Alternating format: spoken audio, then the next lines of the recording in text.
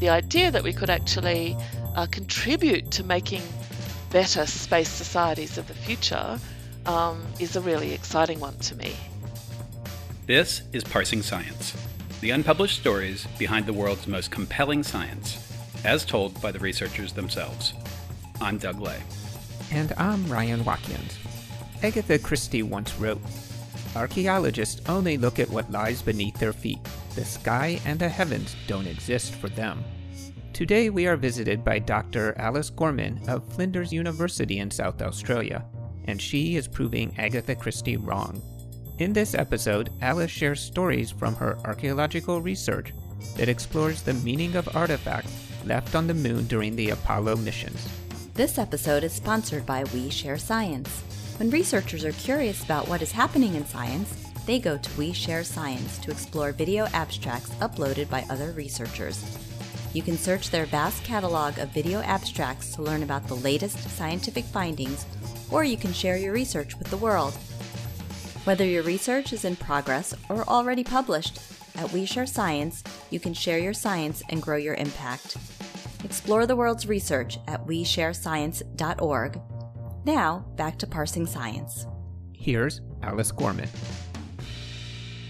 So my name is Alice Gorman. I was born in the southern part of New South Wales in a country region and grew up on a farm. My first degree was a Bachelor of Arts at the University of Melbourne, in which I focused on archaeology, but I also did astronomy. And at a certain point, and I actually cannot remember how old I was, I decided I was going to do a PhD. And I did this at the University of New England, which is in northern New South Wales. And following that, I was a broke student who needed a job desperately. So I started working as a heritage consultant in Queensland, quite a distance from where I grew up. And it was in the course of this work that I had an inspiration about doing an archaeology of things in space one day. And I resigned from the job I had and tried to work my way back into academia, ending up at Flinders University, where I currently have a tenured position. We spoke with Alice on the exact anniversary of Voyager 1's launch 40 years prior. She talked with us about what it is that she thinks makes the spacecraft such a lasting cultural icon. There's really so many things that both Voyagers hit in terms of space missions and spacecraft that just speak to people in different ways. I think they're quite extraordinary in that regard. So the aspects of the story, I think, that really resonate with people, I mean, the really obvious one is the Golden Records, which have 116 photographs, greetings in languages from across the globe, and of course the 90 minutes of music. So people really engage with the records. I mean, first of all, they're golden. So there's something it's a bit like the Mask of Agamemnon or Celtic Gold Talks. There's sort of an air of a treasure, and the idea that they're a time capsule. So in a sense, they're a very archaeological sort of analog. They're like a time capsule buried deep in the earth, except these ones are buried far out in space. So there's something about the Golden Record that people really relate to quite independently of its content. I think people also relate just to that isolation and loneliness and being far away and having all of their systems gradually shut down until one day they fall silent. It's kind of like the spacecraft has a life cycle or a life that we can relate to. So, as objects that people imbue with meanings, they're among the most powerful that we have in the solar system. And you could argue that they're like a talisman against our own mortality. The fact that they will pass beyond the regions where we can communicate with them, they will become silent and they will just head out towards the stars, and we will have no idea where they are or how they're faring. Then, in some sense, they're immortal and they might outlast, life on this planet for all we know.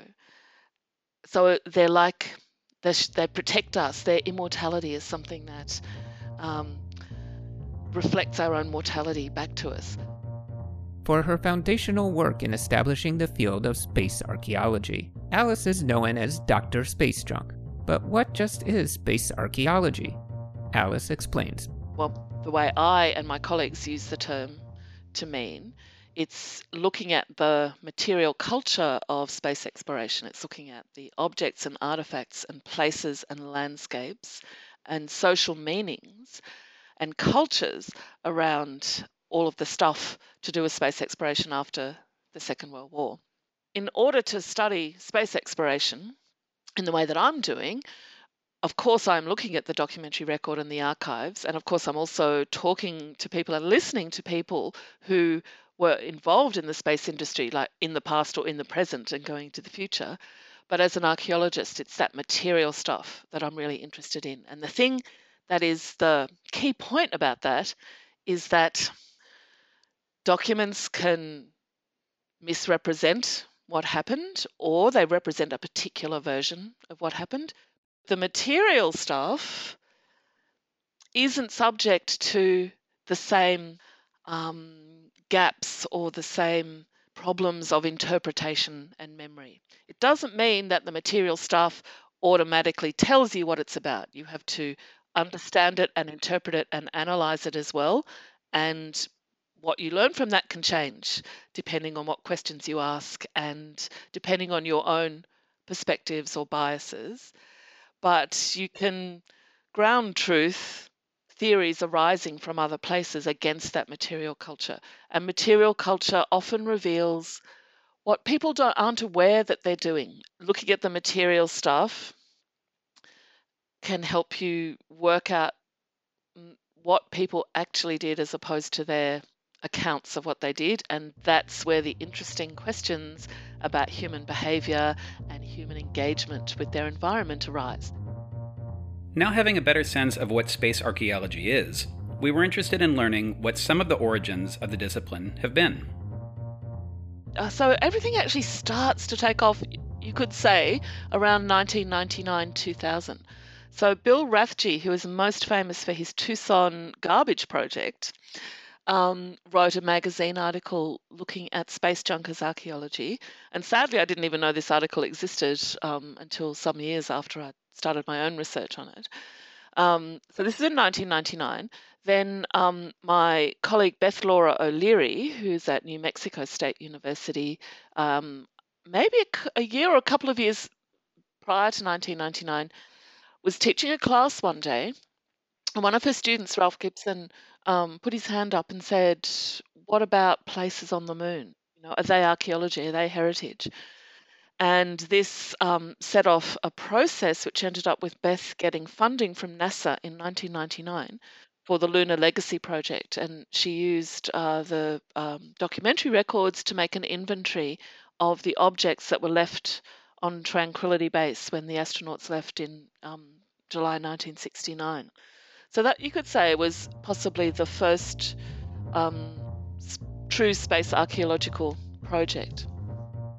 After hearing from Alice about the origins of the field, more of which is available as bonus clips on parsingscience.org, Doug and I wondered, might the atmospheric and gravitational barriers that prevent everyday people from being able to make it to space contribute to our collective fascination with it? Well, we have a real separation of life on Earth in this thin little rind of the right temperature, atmospheric pressure, amount of water, all of those things. And then beyond the barrier of the atmosphere, the end of the atmosphere, this extremely different environment filled with huge amounts of radiation and geomagnetic storms and atomic elements, all of these things which don't make life for us very easy.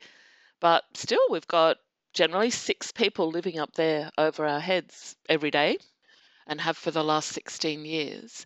And we're connected to space in a whole range of different ways as well. And the Voyagers send their little signals back to 3 tracking stations in the Deep Space Network, including the Canberra Deep Space Tracking Station. So we are connected to them it's a really interesting opposition, I think, because yes, there are all those things that make space so different and make it feel so far away, even though in actual distance, it's not that far away. 400 kilometers to the International Space Station, that's like driving from Sydney to Brisbane. In fact, it's less than driving from Sydney to Brisbane. But we are connected. We're connected by signals, telecommunications, images. There's a whole web of links between us and things in space. We're connected to the places on the moon by the laser beams shot every day to the retroreflector on the Apollo 11 Tranquility site and the Lunokhod rovers, and I think there's a couple of others as well. So we are very connected. We just don't feel like it a lot of the time. If archaeology can be carried out on the moon, then there must be quite a few artifacts there to study. So we were curious to know, just what's been left behind on the moon anyway? There are the scientific experiments.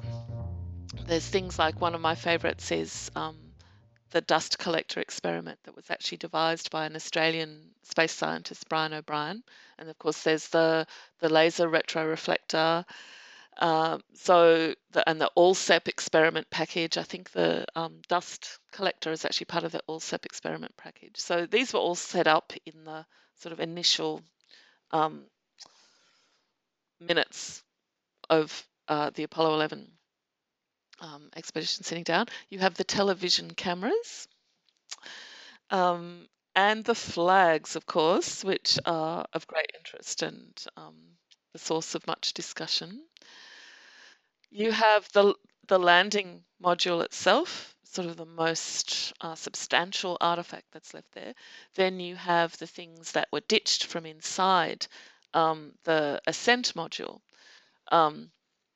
in order to make it light enough to go. So there's like seats and armrests and tethers and a whole bunch of stuff that was just chucked out. This is the toss zone that Beth Laura O'Leary talks about. There's when they were collecting samples, they took cores. So I think there's actually some core tubes. They were aluminium tubes that they used to take these cores, so they're there as well. There's some of the apparatus for collecting dirt and soil. There's also, according to the Lunar Legacy Project, there are emesis bags which contain human waste. So I think that's pretty interesting, actually. And as well as all of this material stuff, there's the actual collection places. So the places where they dug, there's a bulk sample pit where they dug out a whole bunch of dust and regolith. And there's the places where the cores were taken from. And various other little pits and furrows dug in order to extract material to take back to the Earth. And we also have the footprints and the tracks that they walked around. Whether on the Earth or above it, Doug and I were interested to hear what Alice believes is the value of archaeology to society. There's an element of mystery. It's the wanting to know. It's like the mysterious lives of people who could have been so different to us, but also so similar to us, trying to understand how we came to be what we are in the present. So for me, it's impossible to understand who we are in the present without understanding who we are in the past. And the critical thing about that as well is that we can't construct different futures if all we know is the present. If we think our current technologies and social values and kinship structures and gender structures are rooted in deep evolutionary prehistory. And I'm going to come quite clear here and say I hate evolutionary psychology passionately, because all it does is justify present power inequalities. And this archaeology tells us not only how people were similar, but also how they were different. And if they were different in the past, then our lives can be different in the future. We are not constrained by present culture. Archaeologists have been known to investigate everything from excavated latrines and trash piles to field surveys of ancient structures. So we wondered, What is archaeology's interest in other people's junk? Junk is frequently the only key we have to understanding what was going on in people's minds and what was going on in different societies that lived in worlds so different to ours. It's about imagining other worlds. And okay, we're imagining them through discarded and broken things and decaying bodies and bones that have been thrown down rubbish pits and all of those things that get left over. This is why we just want to pry into other people's business and find out what they were thinking. But I think at the end of the day, a lot of archaeologists would say the importance of what we do by picking over other people's garbage is finding ways to represent the voices of those who didn't write the histories and supporting reductions of inequality in the world and imagining those into the future. I think a lot of my colleagues would agree with that rationale for archaeology. In her article, Culture on the Moon, Alice makes the case that artifacts left by the Apollo astronauts constitute a culture. But just how do archaeologists go about defining and studying culture? A lot of people, when they think of culture, they think of the arts, the performing arts and visual arts and all of those things, and it certainly encompasses that. But there's a particular archaeological meaning, and that's kind of more focused around the material culture. So constructing an idea of culture as a web of interconnected concepts and ideas, the result of which is the artifacts and the buildings and the environments that people create that archaeologists then come to find. One of the classic definitions of culture comes from V. Gordon Childe, who's a very interesting Australian archaeologist who moved to the UK for most of his career, working in the early 30s. And his definition of culture was a consistently occurring suite of material things.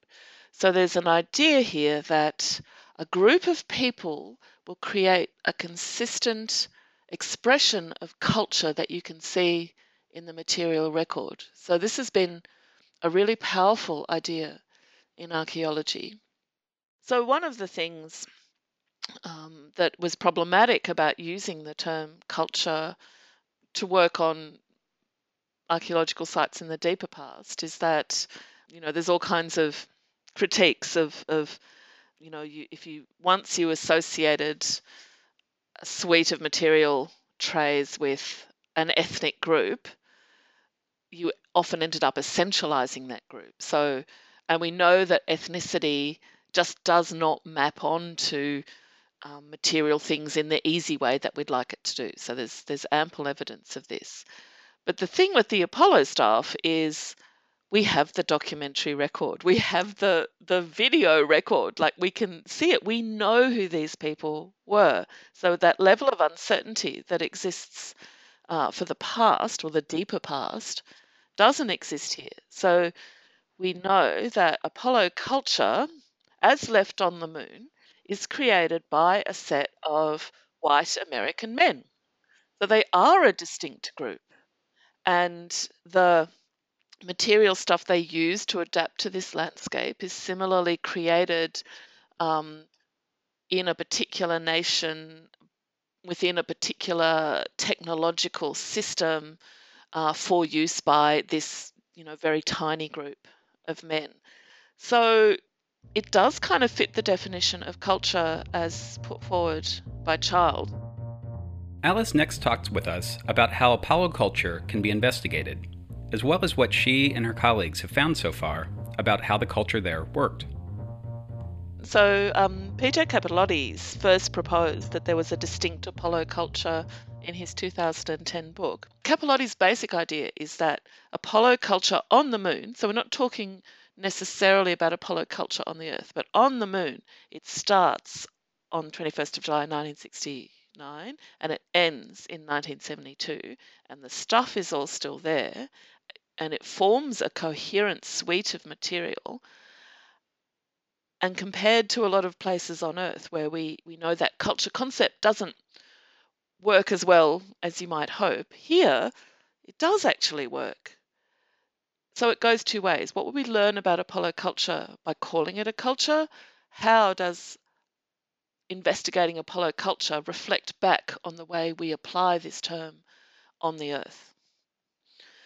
And I think for this paper, I wanted to kind of dig deeper into that concept and see where it would take us if we started to consider it as a culture. If we analyze just what they left behind, then my prediction is we would see a progression in which each successive Apollo site is building on the experiences of the previous one and extending their sort of territory each time, if you want to say it like that. So in the later missions, they had longer on the surface, they had rovers, they had different scientific experiments that obviously were related to what was learnt from the prior ones. Given what's been left on the moon, as well as what space archaeologists aim to accomplish, we wanted to know what an example of lunar culture might include. This is an example that P.J. Capellotti drew attention to in his 2010 book. So there's, I think it was an image he was referring to, and a lunar rover has, made a path, or you can see the tire tracks in the regolith, and the astronauts are walking beside it as if it's a road on Earth. So his point is that you don't need to do that. Like, there's no other vehicles coming down that road, so their behavior is not constrained by the fact that it is a vehicle path, and yet they walk beside it. So they're kind of creating, for them, that's a social meaning. They're imbuing those rover tracks with the social meaning of road. So they're demarcating space into places where you can do some things here and not other things here. Obviously, for each astronaut, it's a unique experience when they come out of their landing module and go onto the surface. But how much is that experience shaped by what they learn and see of the behavior of the previous astronauts as well? So we're kind of looking at a very short but little evolutionary trajectory, highly speeded up, perhaps, if you like. Due to our separation in time and distance from the artifacts left by the Apollo missions, we were curious to learn what the challenges are of carrying out archaeology of the moon. One of the interesting things is the Outer Space Treaty, which came into effect in 1967 and governs behaviour in space, states that material in space remains the property of the launching state. However, it's impossible to make a territorial claim on space. So what this means, in effect, for archaeological sites on the moon is that the way the objects are considered is different to the way the site is considered. So you have a really interesting situation where the way we look at an archaeological site or a heritage place on Earth, which very much includes the environment or the natural setting, if you want to call it that, kind of gets split up when you look at it on the moon, because you have to consider the artifacts sort of separately in that legislative or international regulatory way from their actual environmental setting. So ultimately, in terms of heritage management for the lunar Apollo sites, that may become a bit of an issue. Doug and I were interested to hear what the applications of space archaeology are, both to future space exploration as well as future research. I think one of the things that we can learn from this stuff is why sometimes things don't work the way they should.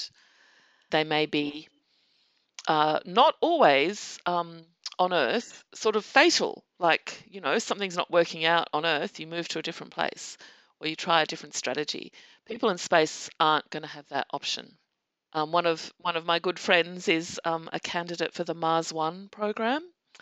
But things like that, it's like all you need is one tiny material or mechanical failure and everybody dies. And it's the kind of failure that on Earth isn't going to be a big deal. If you're not aware of the real role an object plays within a society, then you're not going to be aware of the consequences when you don't have it or when it fails. Next, Alice talked with us about the International Space Station Archaeological Project, as well as her work on it. Well, just very briefly, the International Space Station project was initiated by my colleague Justin Walsh at Chapman University.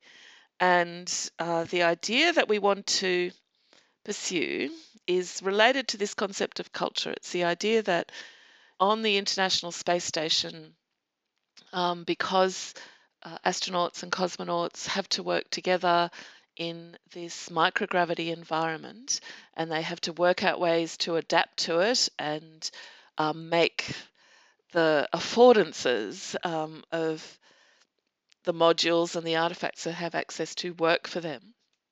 It effectively creates a micro-society. And we're interested in looking at those interactions with the material culture of the space station. Our ultimate hope is that we will learn something that was not previously known, or many things that were not previously known, about how a society or a culture is created within an enclosed space environment. So our plan is to use the very extensive image archive that NASA holds to work out who's doing what, where, and with what, and to look for consistent patterns of behaviour. Coming back to that culture idea, there's a lot to do, drawing on the idea of some very successful citizen science projects where people are asked to, through a particular online platform, are asked to come in and do some of the work of identifying and cataloguing and analysing particular types of data. We're hoping that we will be able to get something similar set up. So because there's just so much of it, and it would be amazing to recruit the help of International Space Station enthusiasts out there. Lastly, Doug and I asked Alice about her hopes for the future of space archaeology. Something we're really interested in is how artifacts are not just functional or practical, they actually, have social meanings as well. For example, making people feel that an enclosed space habitat is more like a home environment. It might be absolutely vital. So looking at how objects and artifacts sort of travel between these different sort of social, symbolic, functional registers is something that's, very much at the heart of what archaeologists do. So we are often trying to work out what's inside people's heads from, a fragment of pottery or a stone tool. So I think these are the kinds of insights that we can bring to future space exploration. This is like, we want to know. We're still the sticky beak archaeologists. We want to know how people work. We want to know how material stuff works. But the idea that we could actually contribute to making better space societies of the future is a really exciting one to me. That was Alice Gorman. Her article, Culture on the Moon, Bodies in Time and Space, was published in the April 2016 issue of Archaeologies, the Journal of the World Archaeological Congress. You'll find a link to her paper on parsingscience.org, along with other materials she discussed during the show. Parsing Science now has its own hotline. Whether you have a recommendation for a future guest or a tip for other shows that listeners might enjoy, you can ask Ryan and I to explore it. Just call us toll-free at 1-844-EXPLORE-IT. That's 1-844-XPLORIT. Let us know what's on your mind, and we might feature your voice in a future show.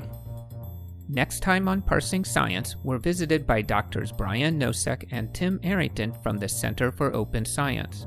They'll discuss open science and the importance of replication studies to scientific progress. And I'm thinking, wait a second, we've known about this for 30 years, and what have we done about it? We hope that you will join us again.